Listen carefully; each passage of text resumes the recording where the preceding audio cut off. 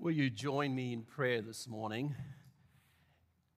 We have been led wonderfully by our worship team into this time of hearing God's word. And as we have been invited to quiet the thoughts that oftentimes take our imaginations captive, we come before the one who knows our thoughts and is discerning of our hearts.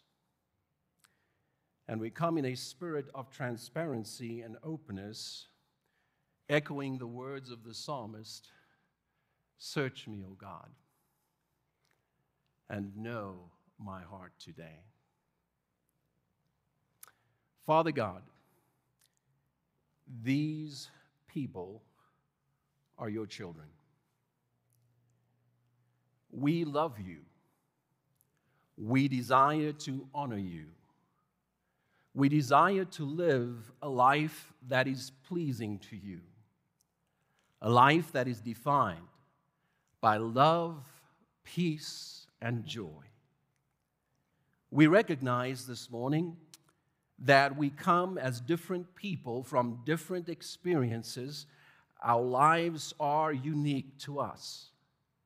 And yet, as different as we are, you are the one God who knows all hearts and searches it.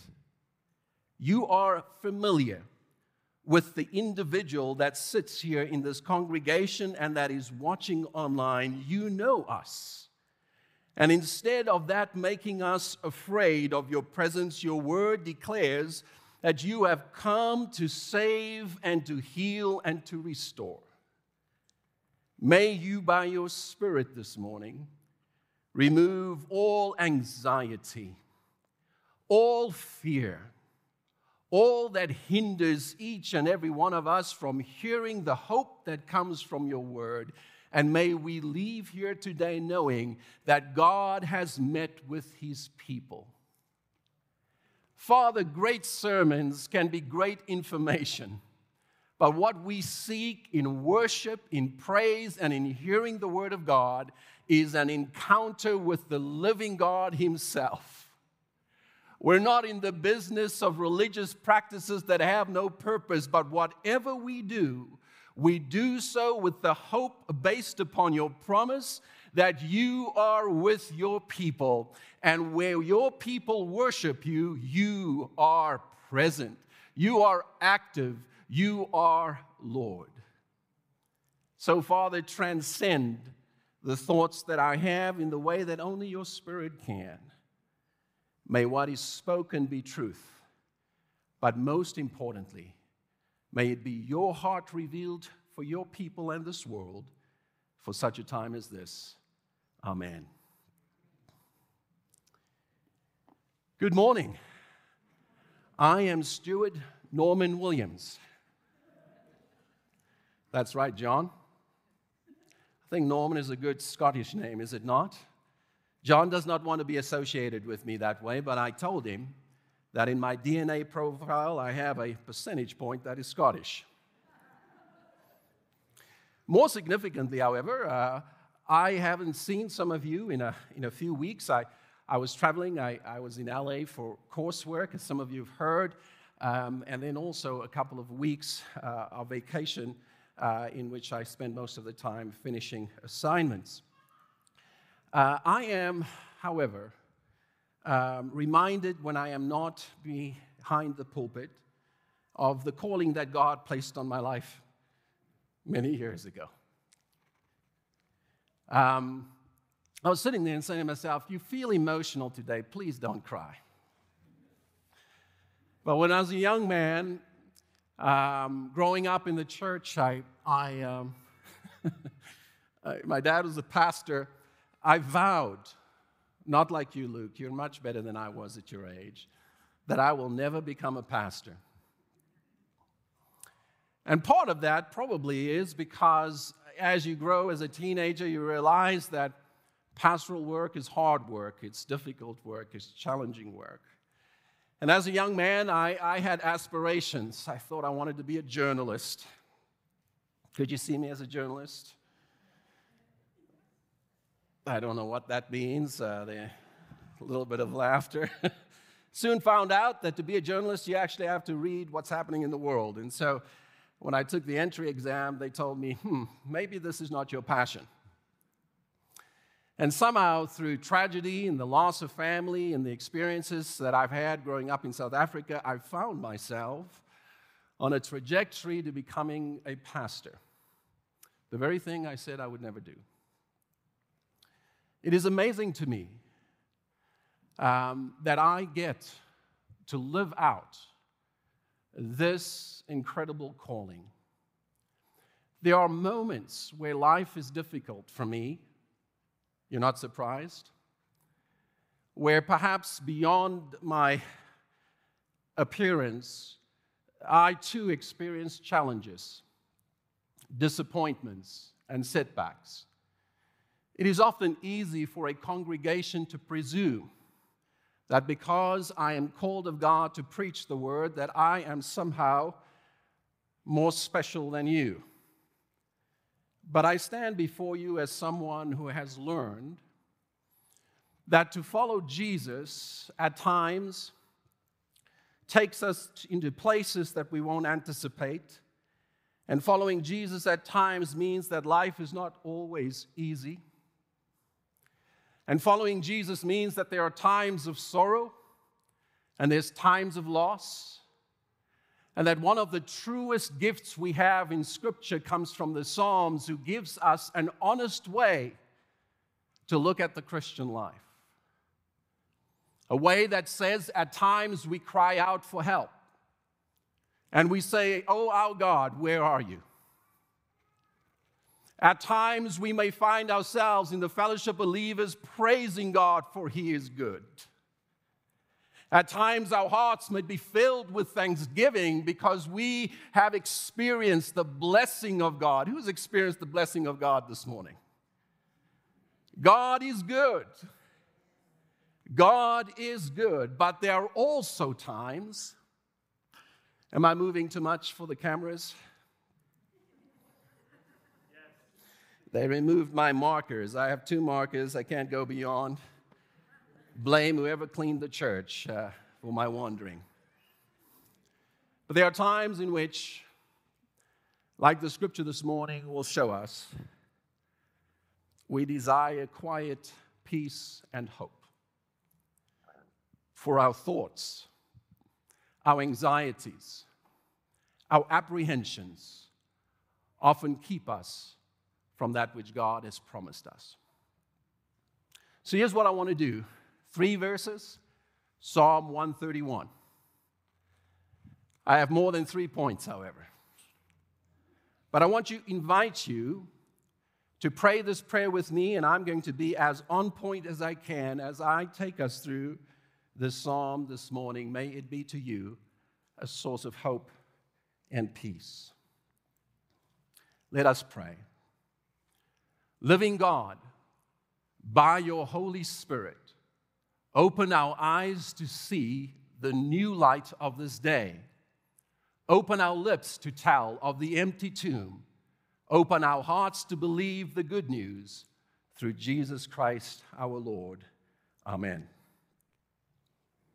Psalm 131, a song of quiet trust.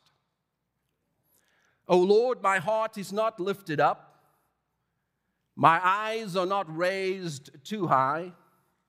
I do not occupy myself with things too great and too marvelous for me, but I have calmed and quieted my soul. But I have calmed and quieted my soul. Like a weaned child with its mother, my soul is like the weaned child that is with me. O Israel, hope in the Lord from this time on and forevermore. The word of the Lord.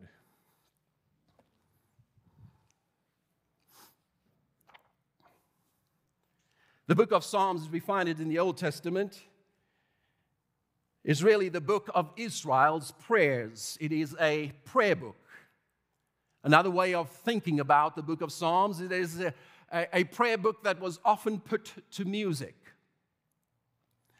In the intertestamental period, or as we refer to it, in the Second Temple period of Israel, just stay with me for a second, the Psalms became even more significant in how people, the Jewish people, practiced their collective religion. For many of us, the Psalms are perhaps meaningful. I find that they divide some. Some go, I like it, some, I don't like the Psalms. I'm not going to ask you to raise your hands. But it shouldn't surprise us that the Psalms were so important that Jesus himself often referenced the Psalms. He referenced the Psalms when he was on the cross. My God, why have thou forsaken me? He referenced the Psalms when he spoke about himself as fulfilling the purposes of God. Stated differently, no book is quoted more by Jesus than the Psalms itself. It was the language that helped the people understand who they were called to be and what God has promised them. For example, there are some psalms that we call psalms of lament. To lament is to cry out. It is to cry out in faith to God when there seems to be a problem and there is yet to be discerned an answer. Some of you, by the way, you're all looking pretty serious. I preach until the joy of the Lord shows up, so the sooner you smile, the sooner we're out of here. One of the challenges with the church and Christianity, I think, including myself, is that when we do not pay attention to the nature of the scriptures given to us, that some of us tend to believe that Christianity makes no space for asking hard questions. That somehow, to be a Christian means that you cannot cry out in times in your desperation and in your not knowing and say, God, I don't know why you wouldn't do this. This is the Psalms in my vocabulary. Why you wouldn't do this when you can see it would be good for me and everybody else. Have you ever been there? You're praying the Psalms.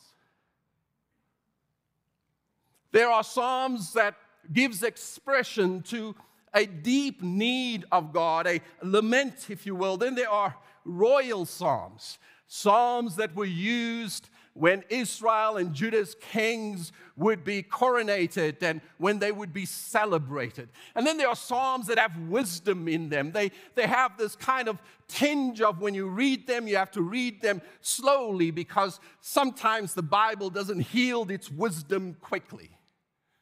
If you ever want to study the Bible well, don't try and read it fast.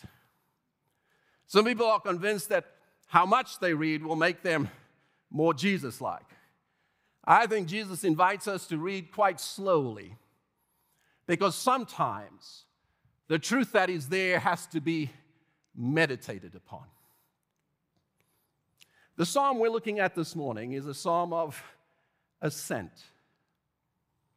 A psalm of ascent simply refers to, or the word itself means to step up. In fact, the original language would suggest it's like, I always want to come down closer to you. It's like someone stepping up, going somewhere. Biblical scholars would say to us that this group of psalms, which begins in Psalm 120 and ends in Psalm 134, was used by Israel when they were traveling up to Jerusalem. The scholars even suggest this. They say it was possibly used by the Levites who would attend to the temple when they were ascending the steps that led to the Jerusalem temple. This psalm is fascinating if one considers the imagery in it of a child being weaned as being carried to Jerusalem. It is a fascinating psalm for us today, if we were to consider perhaps how we may enter it, that it is a psalm for those who are traveling somewhere, who is going somewhere. I don't know if you like taking road trips. I do. And I want to have control of the music. You haven't heard some of the music my kids listen to. I need control of the music. It's one of those signs that I've become old. I used to impress them when I could reference one or two of the artists they listen to, but these days, they've caught me out. They know that, what's that app, Shazam? You know, you Shazam, and then it tells you what the song is. I used to use that all the time, and I'd impress my kids. They said, "How did you know that song, Dad?" I was like, I just know stuff. But I want to suggest to you this morning that perhaps this psalm can become a psalm for the journey of life. A song to carry with us as we travel. We all need music in our lives, some of us more than others. Some of us should never dance to music because, as one of my favorite lines in a movie goes, the movie moves you ugly, or the music moves you ugly. But if there's a song that should be on the playlist of each Christian's life, it is perhaps this very brief psalm. A psalm that holds within it simplicity yet power. The psalmist teaches us the way to hope and peace. And the psalmist begins by teaching us an important principle that if you want to access the hope of God in your life, it begins by accepting responsibility for your thought life. The wisdom of the author of Proverbs goes something like this: keep your heart. If the Bible in the Old Testament in particular uses the word heart, that language in the original has the implication of not just the internal feelings, but the mind. When the author says, keep your heart, your mind, it's saying keep your feelings and your thoughts, that which is central to who you are, with all vigilance, for from it flow the springs of life. I think the psalmist shows us that our Christian life is a life that often begins with what we think about. For it is out of the mind that actions flow. Destructive thoughts inevitably finds its way out and into our actions. And it's like the psalmist inadvertently alerts us to something that challenges the way in which the world seems to operate. No responsibility for our actions and no thought given to the fact that those actions derive from something far deeper than simply a reaction. But the Word of God, according to the psalmist, invites us to recognize that we can take these kinds of thoughts captive when they beset us.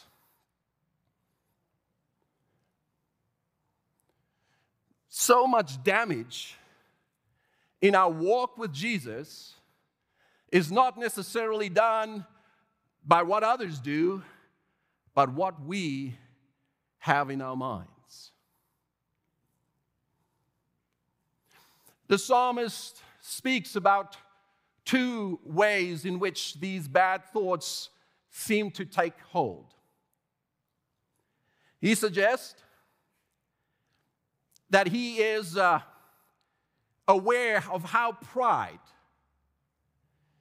which I'd like to define this way: thinking of oneself highly, or as a colloquial way of saying it is, being full of oneself. I like that term, full of oneself, because when somebody is full of themselves, it means that there is no room for learning anything. A proud person is a person who always is right. They may not say it out loud, but you can say what you say. They may nod, but inside they go, wow, what a dummy.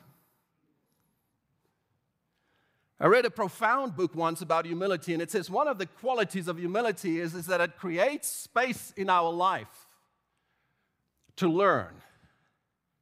Because humility is the posture that I am not so full of myself that I am not teachable. I'm not so full of myself that I believe I can live my life on my own steam and by my own design. I'm not so full of myself that I don't need God in my life. The psalmist puts it very provocatively. He suggests that his heart, let me find my notes. My heart is not lifted up. And then he says something else. He says, my eyes are not raised too high. So while pride can exist within us as a decision we make that we are better than, perhaps, or that we have no capacity to learn from others, or that we are so self-obsessed.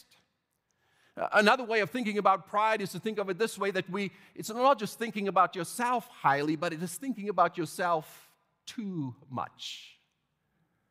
You know what one of the cures for pride is? Service. One of the ways in which Jesus teaches us to have a humble and a contrite spirit is to find a place of serving. To serve others is one of the most significant anecdotes to this internal disposition that makes us not only act as if the world revolves around us, but that others don't need us. And we don't need them. But not only is pride this internal mechanism, the psalmist would say pride is also something that is shaped by what we see. Too lofty, too marvelous. Oh, I may not generate from inside me at times, but when I concern myself with things I should just not be concerned with, I don't have peace. Today, according to social media, you should be concerned about everything.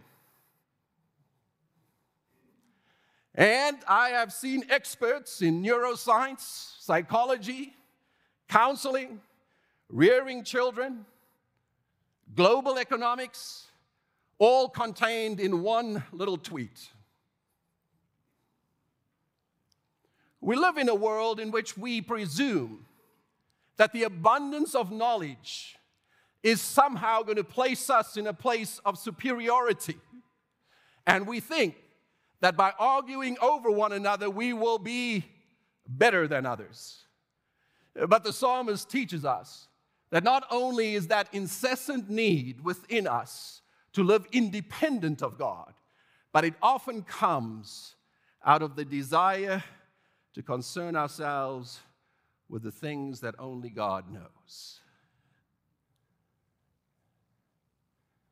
This challenges the Western world. The Western world who prides itself on knowledge. The Western world that maybe make us believe that if we just can study enough, nothing against studying, I'm going on 4 months because I'm studying, but if we just could analyze enough, if we just could figure it out enough, then somehow we can make sense of it all. It doesn't take much in life to happen to us to make us realize that 1 + 1 doesn't always equal 2. There are some people sitting here who today, Christianity that is 1 + 1 = 2 is hurtful because they cannot understand. They cannot understand the suffering they've endured on account of somebody else. There's some sitting here today who cannot understand why they would suffer with an illness or a disease or a disability. There's some sitting here today and listening online who's saying, you know, Pastor, there are times in my life where I've gone through some stuff that I just cried out to God and I said, God, I don't know why. I don't understand. And what the psalmist is teaching us as we listen to this psalm is not only the pride that comes from within, but invites us to recognize that we don't know everything because we are not God.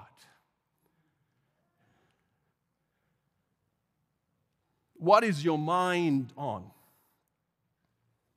What is it that we are presuming, that we are fixated on, that our eyes are on, that is too lofty for us?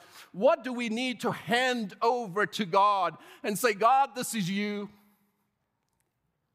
This is you. This is not me. I can't do this. I can't figure it out. What is it that is too big for us, too great for us? I know the word marvelous has this connotation of beauty, but here it has the connotation of gravity, of something that is heavy and big and large and voluminous and great. Sometimes I become despairing when I look out into this world and I say, dear God, how are you going to make all things new? Can I get an amen? But I also learned to pray with the psalmist. Father, I don't know how I can do it, but I'm going to place my trust in the God who, according to Scripture, says that He's the beginning and the end, that nothing finds its origins apart from Him, that He is the creator of this world, that He has a perfect plan, that He alone is God and I am not, and therein I find my peace. Come on now.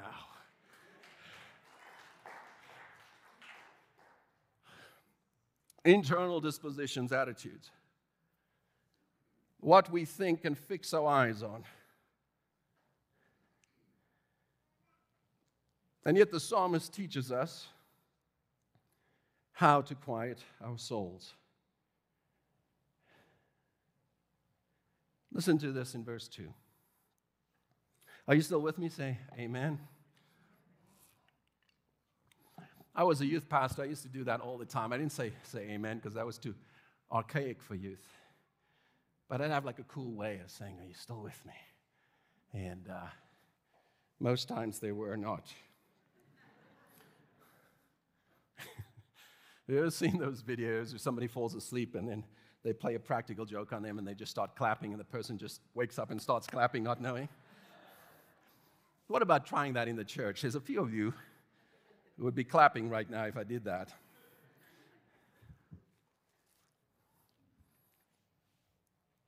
But I have calmed and quieted my soul like a weaned child with its mother. My soul is like the weaned child that is with me. There's some things that are beyond my experience as a man.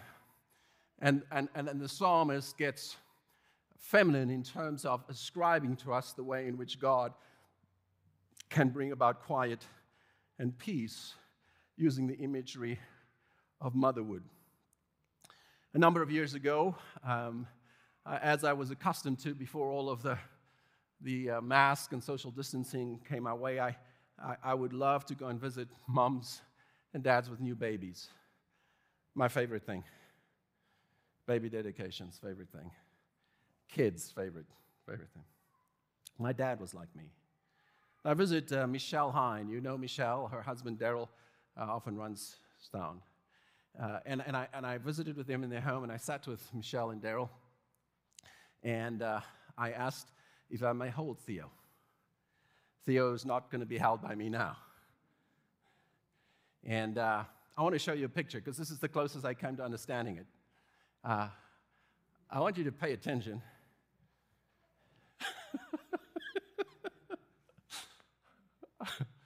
I love that picture.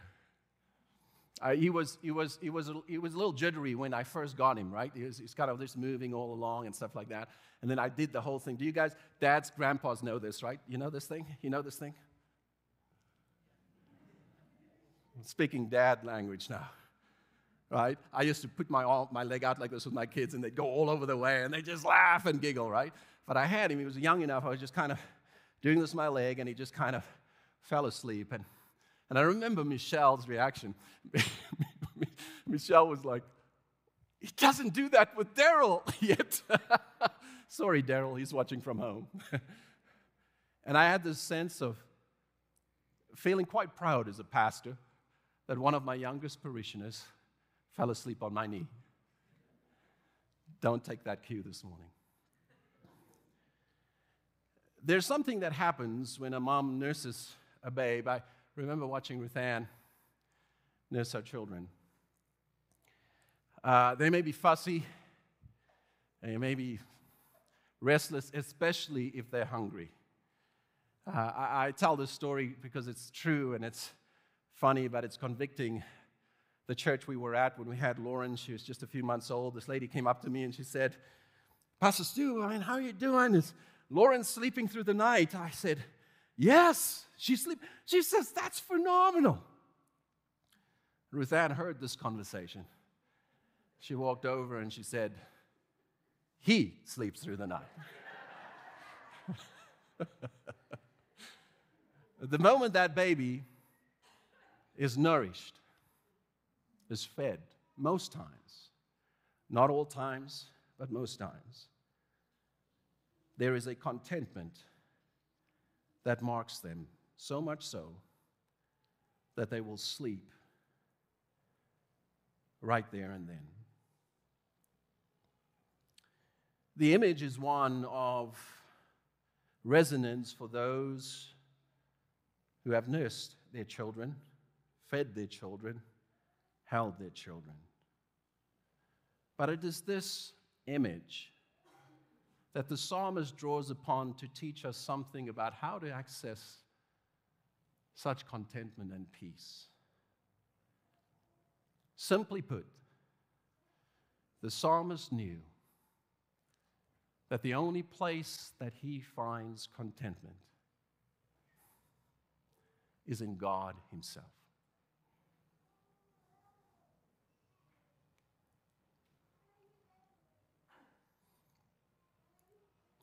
When we try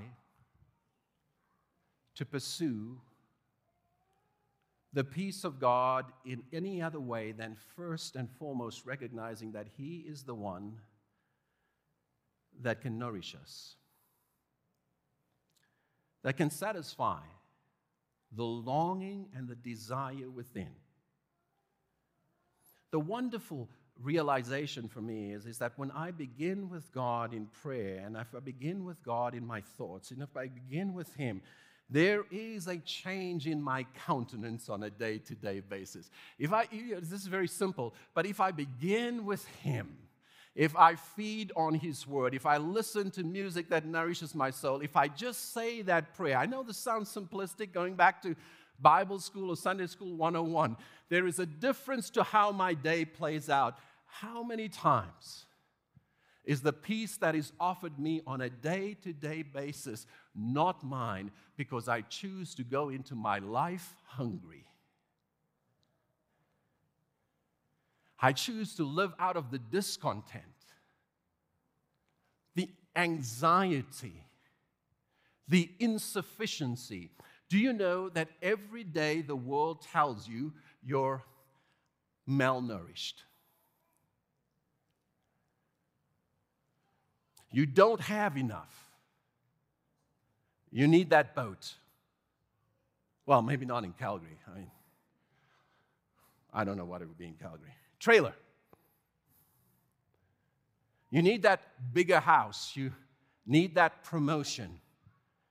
You need a better situation at your workplace. You need a different spouse.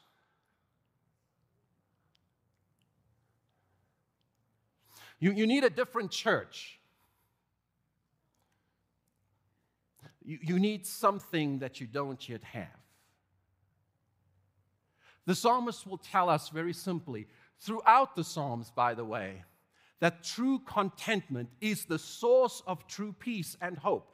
And in his prayer, teaches us not only to take those thoughts captive that makes us believe that we don't have what we need, but he turns our attention to the one who, like a mother, nourishes those who desire to be nourished, feeds their soul, hearts, minds, and bodies so that they may rest in him. Listen, I don't know. I've been here 14 years, right? I've gone through the period of time as a pastor where, I preached because I really wanted to encourage you to understand the Bible more. And I think we always have to do that because there's so many poor ways to appropriate Scripture. And I think I'm always growing. I'm always learning how to teach people the Bible, the different genres of the Bible, like I just did in the Psalms, or how to understand the Old in terms of the New. All those information and that kind of stuff is helpful to helping us to access this reality that we serve a God who desires to know you and me personally so that we may live as He has destined us to live. Put a different way, God of Scripture revealed through Christ, empowered through His Holy Spirit, invites us into a life-giving relationship that changes us in real time for such a time like this. That those who have gone before us that have spoken about the peace of God spoke about something they knew, not just understood intellectually or heard preachers said, but accessed through being nourished by God on a daily basis so that they would not live out of deficiency, but in the grace that is given them. Taking these thoughts captive is so important for a number of reasons. Friends, I want to say to you, our kids are watching us. If our life is marked by discontent, we are teaching them to be discontent with religion and with God Himself. If our life is marked with always the pursuit of more, we will teach our children that we have yet to come to believe that Jesus is enough for us. If we continue to live as if more is needed for us to have peace and have joy, we will teach our children that the dangling carrot of success looms always in front of them, and they will never experience the peace that transforms and changes us. If we do not take our hunger every day to God, we will live as malnutritioned people. So how do we do this? In closing, and God's people says, please don't stop. I only have 2 weeks left of preaching. You're getting it all. In 4 months today. 2 months today, 2 months next week. Not funny to some of you. You're like, there's hot dogs, Stu. There's hot dogs. Got to support the kids. How do we do it?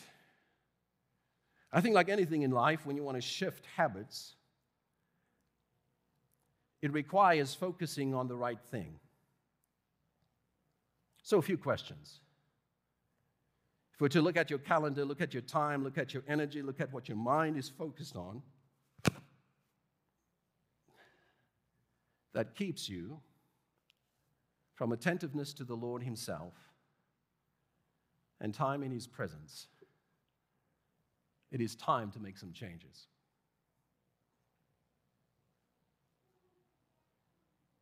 Look, I grew up in the church. I was made to feel guilty for not praying long enough, not fasting more than I should. I know how these sermons can always come across to people like a simple formula. I hope you understand that what I'm suggesting to you is not simply to check off a box that you're praying or reading Scripture, but is to join yourself to the very life of God so that you would live as He wants you to live.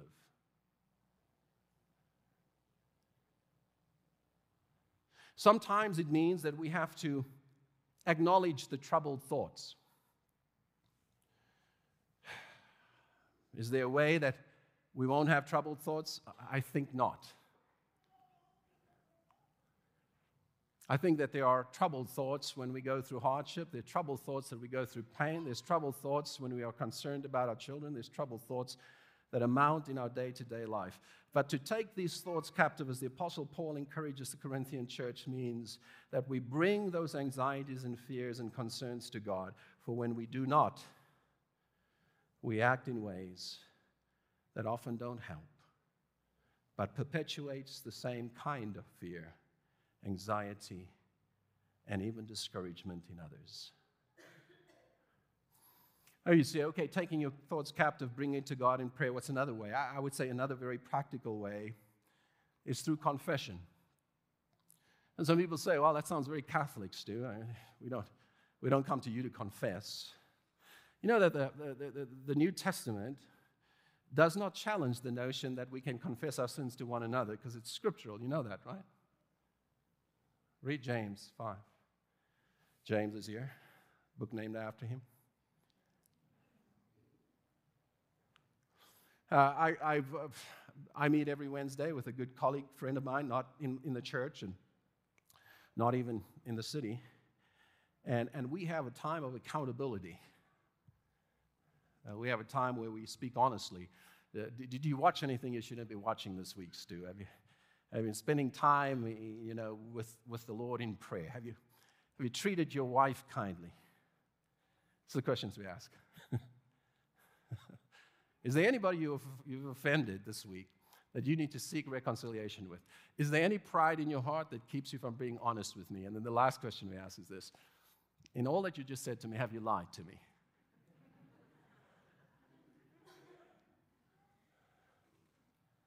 What we do is following a pattern that John Wesley instilled in his small group gatherings, recognizing that God has given us His Spirit, Jesus has forgiven our sins, but the church needs others to help them to live faithfully.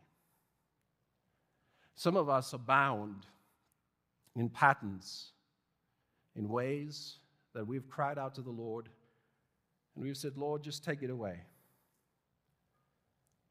Sometimes these very troubled thoughts can lead to destruction, but more times than not, for those who have learned what the psalmist says, these thoughts can lead us to the grace of God. Just so you know, in case you misunderstood me, the Christian life is not all up to me. It's not all on my shoulders. I can't carry all the burdens. I can't fix myself. But I can respond to the grace that is given to me through Christ. All of Christianity is a response to the finished work of Christ. All of our faith is a response to the one that says, I've come so that you may have life and have life abundantly. You want peace today? Turn your thoughts to Him. You need to speak to somebody because you're struggling? There are safe Christians around, by the way. People are not going to go blab what you confess or what you share you need help with. People are not going to run all over the place with your stories, but are going to pray with you, challenge you, and encourage you.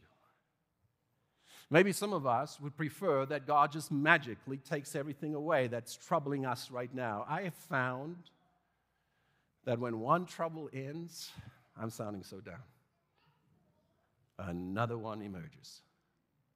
Have you found that? Sometimes I've just said to the Lord, just a break, just a sabbatical. just that. This false sense that what we will experience in life, if God answered our prayers, is no challenge to our thought life, no challenge that would disrupt. The answer is not the absence of challenges and hardships.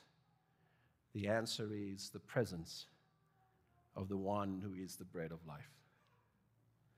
As the worship team comes, I want to pray for you as my friends in Christ. I want to acknowledge today my deep need of being with the Lord by intention and in response to His word. I want to invite you to take these words seriously and to begin where you're at. What would it look like to have a simple pattern of beginning with God and ending your day with Him? I have a suspicion that this will happen. The problems that feel heavy will begin to shift. And even if they are not removed, you will find yourself living with hope more than in despair. This is the Word of God. Father, this morning, I thank you for this church whom you love. I thank you for the privilege I have, the enormous privilege I have, of preaching your word to your people. I thank you for their faithfulness to you. I thank you for the many people here who serve others, who give of their time. They have learned that the key is not to be more self-obsessed, more focused on their own lives, but indeed, as they seek your kingdom, you take care of them. For those of us who perhaps need to take some steps, find ways to serve, find ways to reach out, I pray that you would grant us the grace and the wisdom to discern what it is. But for those here today who are dealing with difficult thoughts, mental health challenges, those, Father, who have the ongoing challenge before them, we ask that your grace would be sufficient, that your strength would be made perfect in weakness, and that we, your people, would be a people of hope for any such person whenever they are with us. In Jesus' name, amen.